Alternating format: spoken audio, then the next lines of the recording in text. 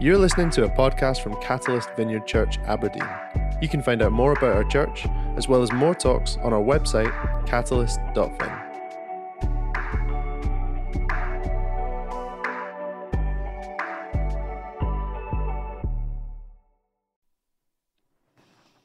Good morning. So today we're following on in the book of Acts.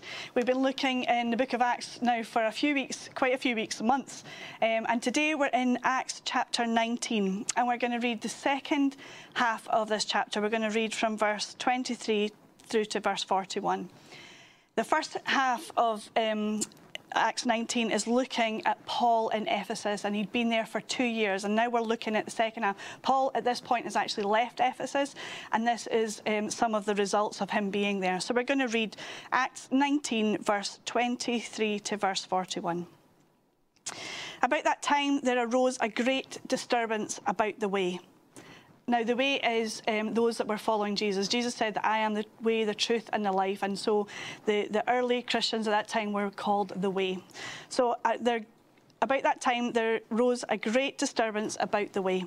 A silversmith named Demetrius, who made silver shrines of Artemis, brought in a lot of business for the craftsmen there. He called them together along with the workers and related trades and said, "You know, my friends, we receive a good income from this business.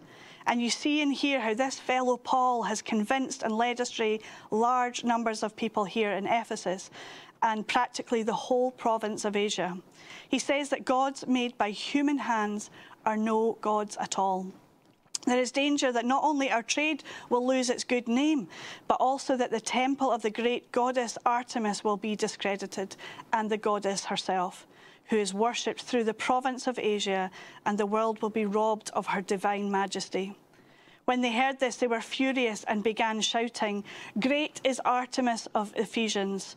Soon the whole city was in uproar. The people seized Gaius and Aristarchus, Paul's travelling companions from Macedonia, and all of them rushed into the theatre together. Paul wanted to appear before the crowd, but the disciples would not let him. Even some of the officials of the province, friends of Paul, sent him a message begging him not to venture into the theatre. The assembly was in confusion.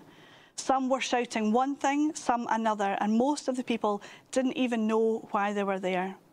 The Jews in the crowd pushed Alexander to the front, and they shouted instructions to him. He motioned for silence in order to make a defence before the people, but they realised he was a Jew, and they shouted in unison for about 2 hours, "Great is Artemis of the Ephesians."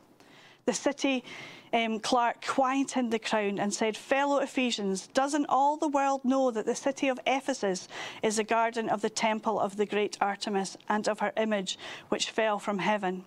Therefore, since these facts are undeniable, you ought to calm down and not do anything rash. You have brought these men here, though they have neither robbed temples nor blasphemed our goddess. And if then Demetrius and his fellow craftsmen have a grievance about anybody, the courts are open and there are proconsuls. They can press charges.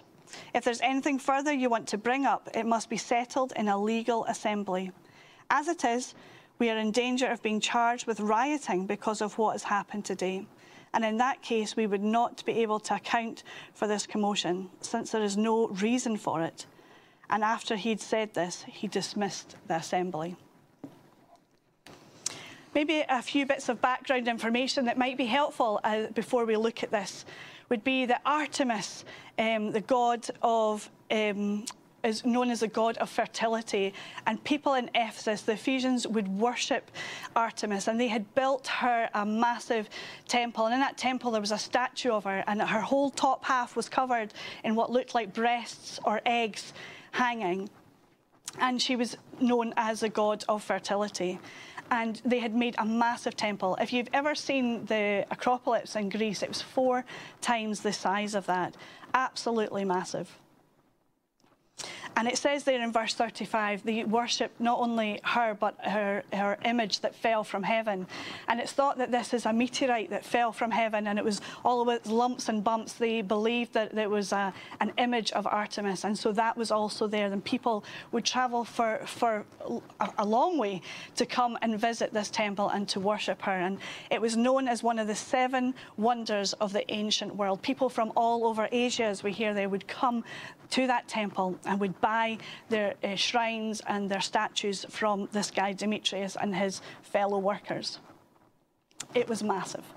Also, the theatre that it's talking about here would have been a big, big theatre in the town where they would have had all their town meetings. It fit about 25,000 people could fit in that. And that's where they would meet when they were going through anything that the town clerks and the town leaders wanted to speak to the people about. And so this was where all of this rioting and shouting was happening. But Ephesus was a free city. It was ultimately under Roman rule, but it was a free city. They were allowed to look after their own money, and they were allowed to have their own town clerks that would look after business. And that's why the town clerk is getting upset here, because he knows fine well that if they get back to the Romans, that there's rioting and shouting and they're not in control of what's going on, then the Romans might come and intervene. So he wanted to completely quieten it down. So those are a few of the background facts that might be interesting for us to know as we go through this scripture.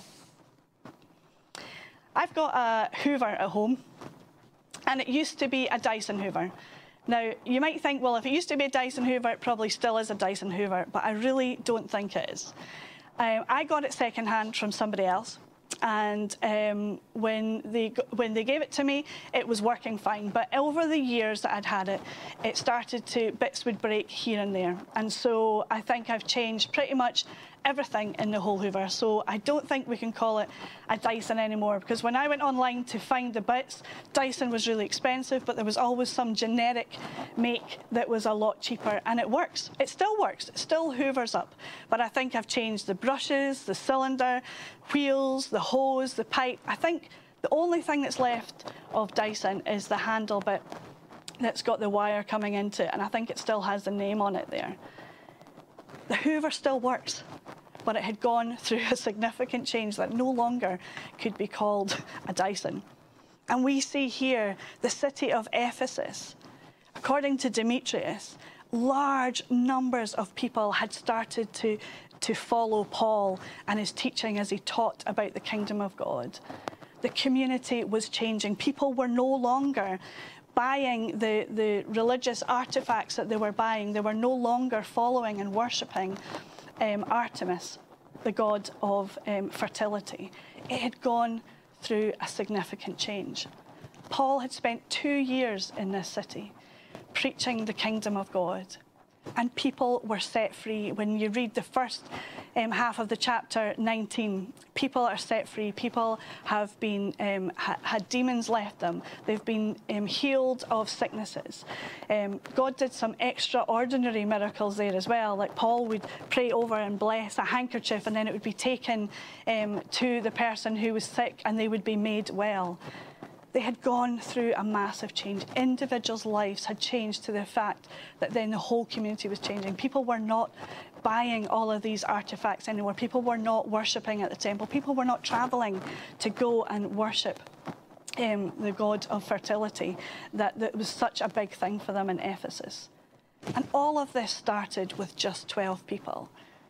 12 people, it said in chapter 19 at the beginning. When Paul went to Ephesus, he found 12 believers. So when Paul and his traveling companions went and ministered to those, they were filled with the Spirit of God. And as he preached the kingdom of God, and his lives were changing, not just those individuals, but it had an effect on the whole community. We read in verse 26, it says that Paul has convinced and led astray large numbers of people, and practically the whole province of Asia. It was having a ripple effect for the good. The work that God was doing, the kingdom of God was advancing in that place, and a massive change had happened.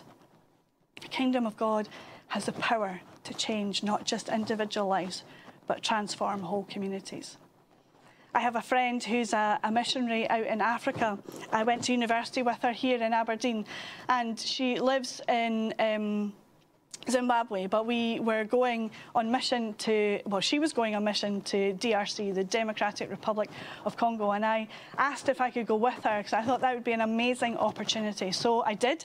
I went, this was quite a number of years ago. I went over and met her there and joined in their evangelistic rally, I suppose it would be called, where each night for a whole week we would set up and hundreds of people would come, they would worship God, and they would hear about God, they would meet the living God, and there was many healings and many people set free from a number of things. And so I can see a glimpse of the kind of thing that would have happened here at Ephesus. But it had an effect on the community as well. For those lives being changed, there was a little fire every night set at the front, and people who were following other spiritual stuff would come forward and burn their paraphernalia that they maybe had had from the witch doctor or they kept on themselves, because that was a big thing over there. And after 3 or 4 days there, it was causing a problem in the community where those people whose livelihoods were being threatened, like the witch doctors, they weren't happy about this thing happening, and used to start seeing a little bit of kind of revolt against what God was doing in the community by those who didn't want to follow God, I suppose. God's power and God's kingdom changes lives to the effect that it changes community. It affects the communities out there. We hear stories of that all over. In the 1800s, early 1800s, there was a town in New York that you can read about where a guy called Charles Finney was ministering. And it reports that at that time, the taverns were all out of business and police had to find new jobs because God's power and God's Spirit was moving in such a way. And there's places closer to home as well, isn't there, that we hear about the Welsh revival in the early 1900s where all the pubs shut. Nobody wanted to spend their time in pubs. They wanted to be spending time worshipping God and caring for each other. And the same up in the Hebrides, in the islands, the bars were emptied because everybody was in church. When individual lives are changed, whole communities are changed. And my favourite story about changed communities is one that I heard from the guy who started Prison Fellowship, Chuck Colson. He wrote this. He's passed away now, but he wrote in a book. But he'd visited a prison in Brazil. Now, Brazil has notorious prisons full of violence and murders and a lot of gang activity. But there was one prison in a place called San Jose dos Campos in Brazil, and it was run by Prison Fellowship and APAC. It was called Ramati Prison. And in that prison, Chuck Colson went to visit it, and he said there was 730 prisoners, but just 2 members of staff, which was quite different to the kind of notorious prisons and the way that the prisons are run in Brazil. And in fact, anywhere, you know, Grampian Prison here in Aberdeen, there's no way that that would happen either. But so when Chuck went in, he said he was asking the prisoners, and he could see prisoners smiling at each other. He was welcomed in by the prisoners and shown around by prisoners. And he was saying that it was run on a regime of love and compassion and restorative justice and discipline. But everybody was so happy to be there. People mentoring each other, prisoners mentoring each other, Christians from the community coming in with an open door to mentor and spend time reading the Bible together. There was such a different atmosphere in that prison. The recidivism rate, which is the kind of reoffending rate, the kind of cycle of getting out of prison and then coming back in Brazil at that time was 80%. So 80% of those being released would be expected to come back in or were coming back into prison within a certain amount of time. But in this prison here in Brazil, the recidivism rate was 4%. Because people's lives were being changed and they were being released into the community and they were staying out because their lives had changed in that massive way. So Chuck had asked, how has all this happened? How did this happen? Like, what is going on here? And the prisoner said, if you want to see, I'll take you. And he said, I'll take you to the only locked prison door in this whole place. And so Chuck said, yeah, I want to see. I want to go and see that. And he led Chuck down to the basement and along a pathway, like a passageway. And at the end of it was very dark and dingy. He said, this is the only locked door in the prison. This is our solitary confinement. And as he put the key in the door to unlock the door, he said to Chuck Colson, are you sure you want to see in here? And Chuck was like, yes, I want to see what's caused this change. And as he did that and opened the door, he said the room is empty apart from a really big cross with a crucifix with Jesus hanging on the cross. And the prisoner said to Chuck, he has done the time for every single one of us here, and our lives are completely different because of that. You know, these are all stories of transformed communities, but it starts with those individuals, doesn't it? The kingdom of God has the power not just to change our individual lives, but as we change and as our habits change and our behaviours change, our whole communities are changed and everybody gets to see the power of God.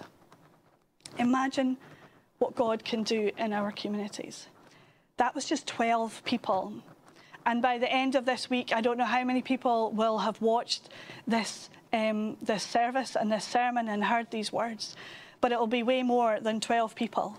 So imagine what God can do in our communities. Can you imagine our communities without violence, without racism, without crime, with pubs turning into cafes because nobody wants to just spend their time drinking alcohol every night? Can you imagine bookies closing and brothels closing? Can you imagine the prisoners not wanting to go back to prison, or not even that they want to go back to prison, but their lives change so that they're not in prison anymore? That community is a place where they can find love and compassion and forgiveness, and so their lives are able to change. Could you imagine that? And for me, this has been really challenging, because as I'm reading this, I sometimes forget about the amazing transformation that God can do in our community. And I'm the Transform pastor, so that's really bad, but it's been so challenging for me. How much of a difference can God make in our communities? And how much are we asking him for, or expecting him for, or hoping for?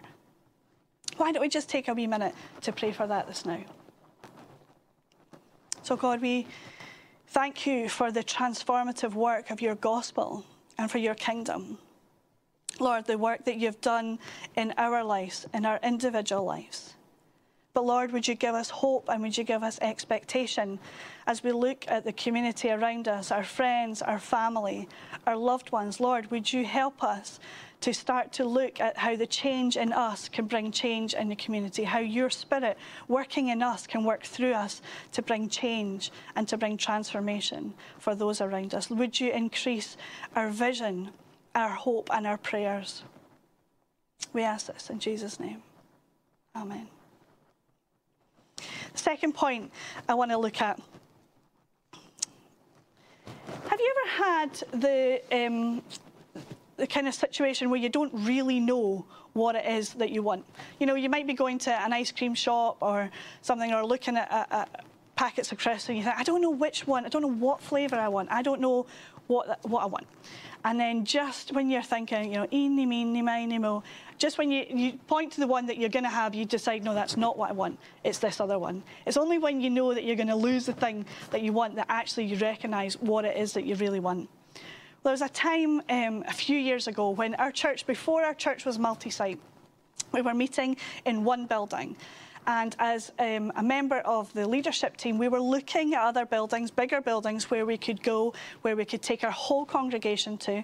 And there was a few different places we looked at.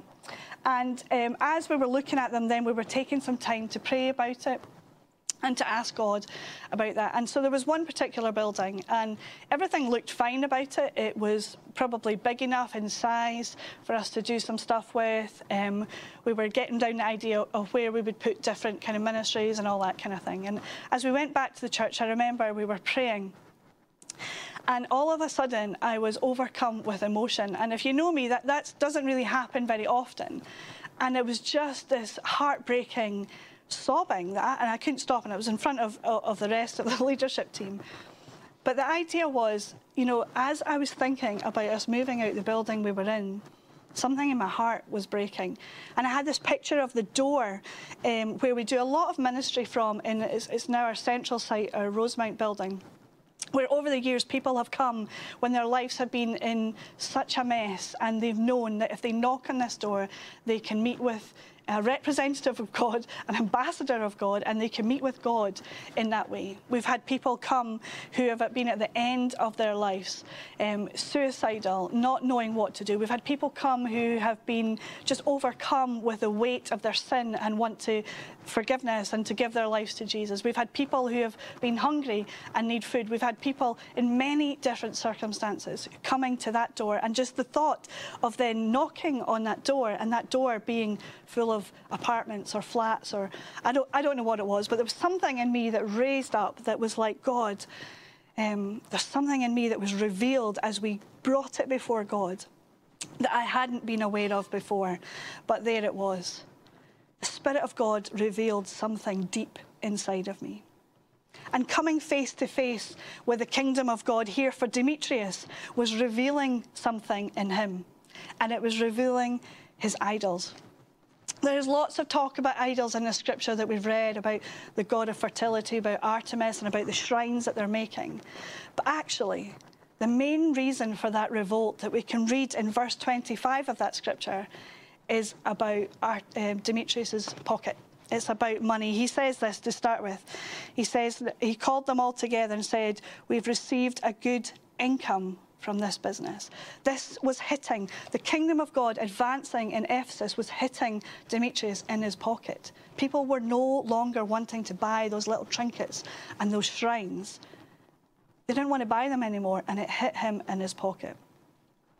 Wow. And then what did he do after that? He then made it then about the other stuff. He was then convincing everybody, you know, that it's the god of Artemis that they're disrespecting. And all of this stuff kind of grew and grew and grew. And he was a lot of manipulation. We can tell it because there was so much confusion. We have those people there shouting in that theatre. It says there that people didn't know what they were shouting about, it says in verse 32. There was so much confusion. 2 hours they spent shouting. Some of them shouting one thing, some of them shouting another, and some of them not even knowing why they were there, just following the crowd, because Demetrius was so intent on making this happen because his money had stopped coming in. People were not buying anymore what he wanted to sell. And for him, that was a massive thing, you know. That was a massive thing, and that was where it all started from in this scripture. It reminds me of a story in Matthew 19 where Jesus met with a rich young ruler. And in that time, this young man had met with Jesus. Let me just get to the scripture. He'd met with Jesus, and he was saying to Jesus, "What must I do to inherit the kingdom of God?" And Jesus said this to him. He said, "You must keep the commandments." And he said, "Well, which commandments is it that I have to keep?" And Jesus said, "Well, you shan't murder, or commit adultery, not stealing, don't give false testimony." You know, just went through them, and the man said, "Well, I keep all of those. What still do I lack?" And Jesus said that if you want to be perfect, go and sell your possessions and give to the poor, and you will have treasure in heaven. Then come and follow me. And it says there, when the young man heard this, he went away sad because he had great wealth. He went away sad. He'd met with the living God, but yet money was the thing that made him go away with sadness in his heart. And Demetrius here, he had met with the living God. Others had met the living God and had stopped worshipping false idols. But Demetrius, his idol in his life, his money, meant too much to him, and he was not willing to give that up. And instead, this is what happened. This riot happened instead. Now, we might think, well, that's not us. You know, we're in church. We're watching church today.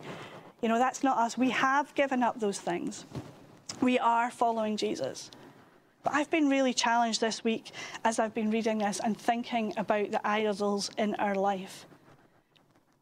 Because as we come face to face with the kingdom of God and as we go deeper with Jesus, it's not just about that first step of following him, but it's as we go deeper with him. What are the things in our life that actually maybe we are not willing to give up? Maybe we are not willing to do that. We'll just stay where we're at and we'll just say we're following Jesus, but don't touch the things in our life that are more important to us.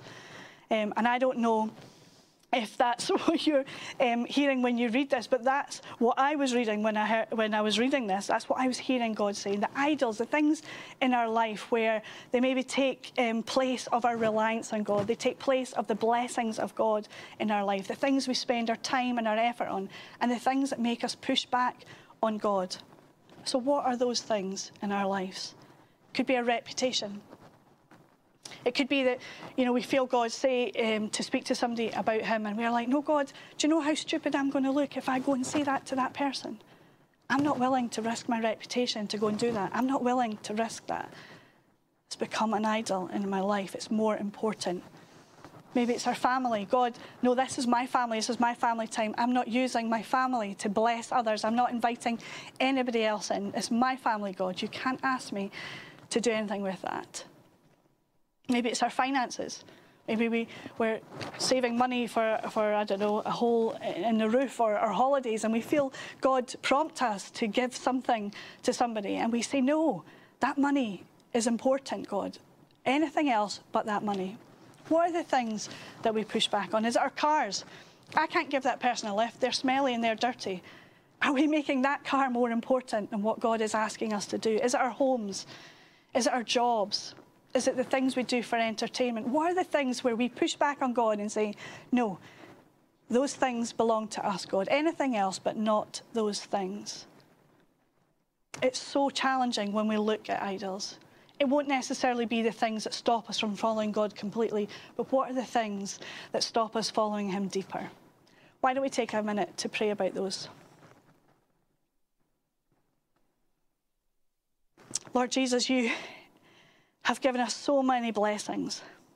And Lord, when we follow you and we follow you deeper in your kingdom of God, your kingdom comes more and more in our lives. Lord Jesus, would you reveal to us, and you are revealing to us, the things in our lives where we are just not willing maybe to give up or to follow you into because they mean a little bit more to us.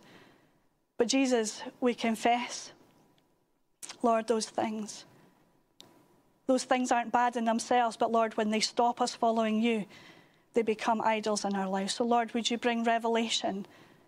Would your Spirit come, and would we see the things that are holding us back? And would you help us to put them at your feet and to entrust them to you and to follow you wherever you've got for us to go, that we won't be the ones turning away with sadness because we can't follow, but Lord, that we would trust you and entrust everything that you've given us back to you. Amen.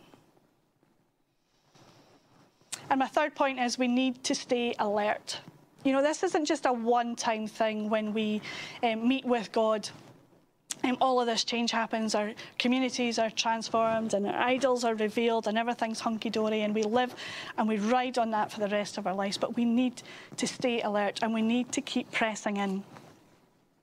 In Revelation, in the church to Ephesus, the church, there was letters written in the book of Revelation, and the one that was written to the church in Ephesus commends them on all the stuff they've done. It says, in Revelation 2, it says, I know your deeds, I know your hard works and your perseverance and your intolerance of wickedness and all of that. It's amazing stuff. But in verse 4 it says this, but yet I hold this against you. You have forsaken the love that you had at first. Consider how far you have fallen. Repent and do the things you did at first. Complacency had set in. They had lost the love and the passion that they'd had at the beginning. Maybe they had given up buying these idols from Demetrius and they didn't have these little shrines or these trinkets. But maybe over the years, they started to have them again in their homes. And maybe they were thinking, well, I'm a mature Christian now. I can have this here. It's not really, I'm not worshipping it. It's just for, it's for fashion. It's for decoration. I don't know if that is what happened, but sometimes that's what we can find happen in our life when we're passionate and going for it with God right at the beginning. We maybe gave things up. You're maybe like me, give up certain types of music and certain ways we're speaking to each other because we want nothing to stand in the way of following Jesus. But over the years, 20 years in, 5 years in, 10 years in, we start to let those things creep back in because actually we're mature enough now to do them. But really, are we dressing up complacency with a maturity? Or are we being real? Have we lost the passion and the first love? We need to stay alert to what God is doing. I have some friends who live over in California, and I was there visiting them recently, and they didn't have any ants in their house, but they had some ants in their house, but they had to get rid of them. But they were outside still, and there was one time we were eating our dinner outside, and there was none there at that time, but the next morning when we sat at that table and there was no food there, we obviously hadn't got rid of all the crumbs, but there was like 1 or 2 ants, and then before you know it, we were sitting there, and my friend she was feeling them on her face, they were on her computer, they were everywhere. And if you know about ants, they can be really destructive. And 1 or 2 we might think is really cute, but actually they can do a lot of harm and a lot of damage, and they can do quite amazing things, ants. You can lift really heavy things around. 1 or 2, you know, we might be complacent with that and think, oh, that's not bad. But actually, if we allow the 1 or 2 to be there, what devastation would come. If she'd let them stay in her house, what devastation would have come from being overridden by ants. And Song of Solomon, in the Old Testament, Solomon writes this. He says, "Catch for us the little foxes that ruin the vineyards, our vineyards that are in bloom." And I love this scripture. It's a little bit of scripture. It's talking about, you know, these little foxes that you think, what can they do, you know? This vineyard is massive. They can't really do much harm. But when they bury in to the depths and they get the roots of the vine, they can kill off so much, I don't know, acres of vineyards, I suppose. You've got to catch the little foxes. Don't be complacent about allowing 1 or 2 things in, because before you know it, the damage is done.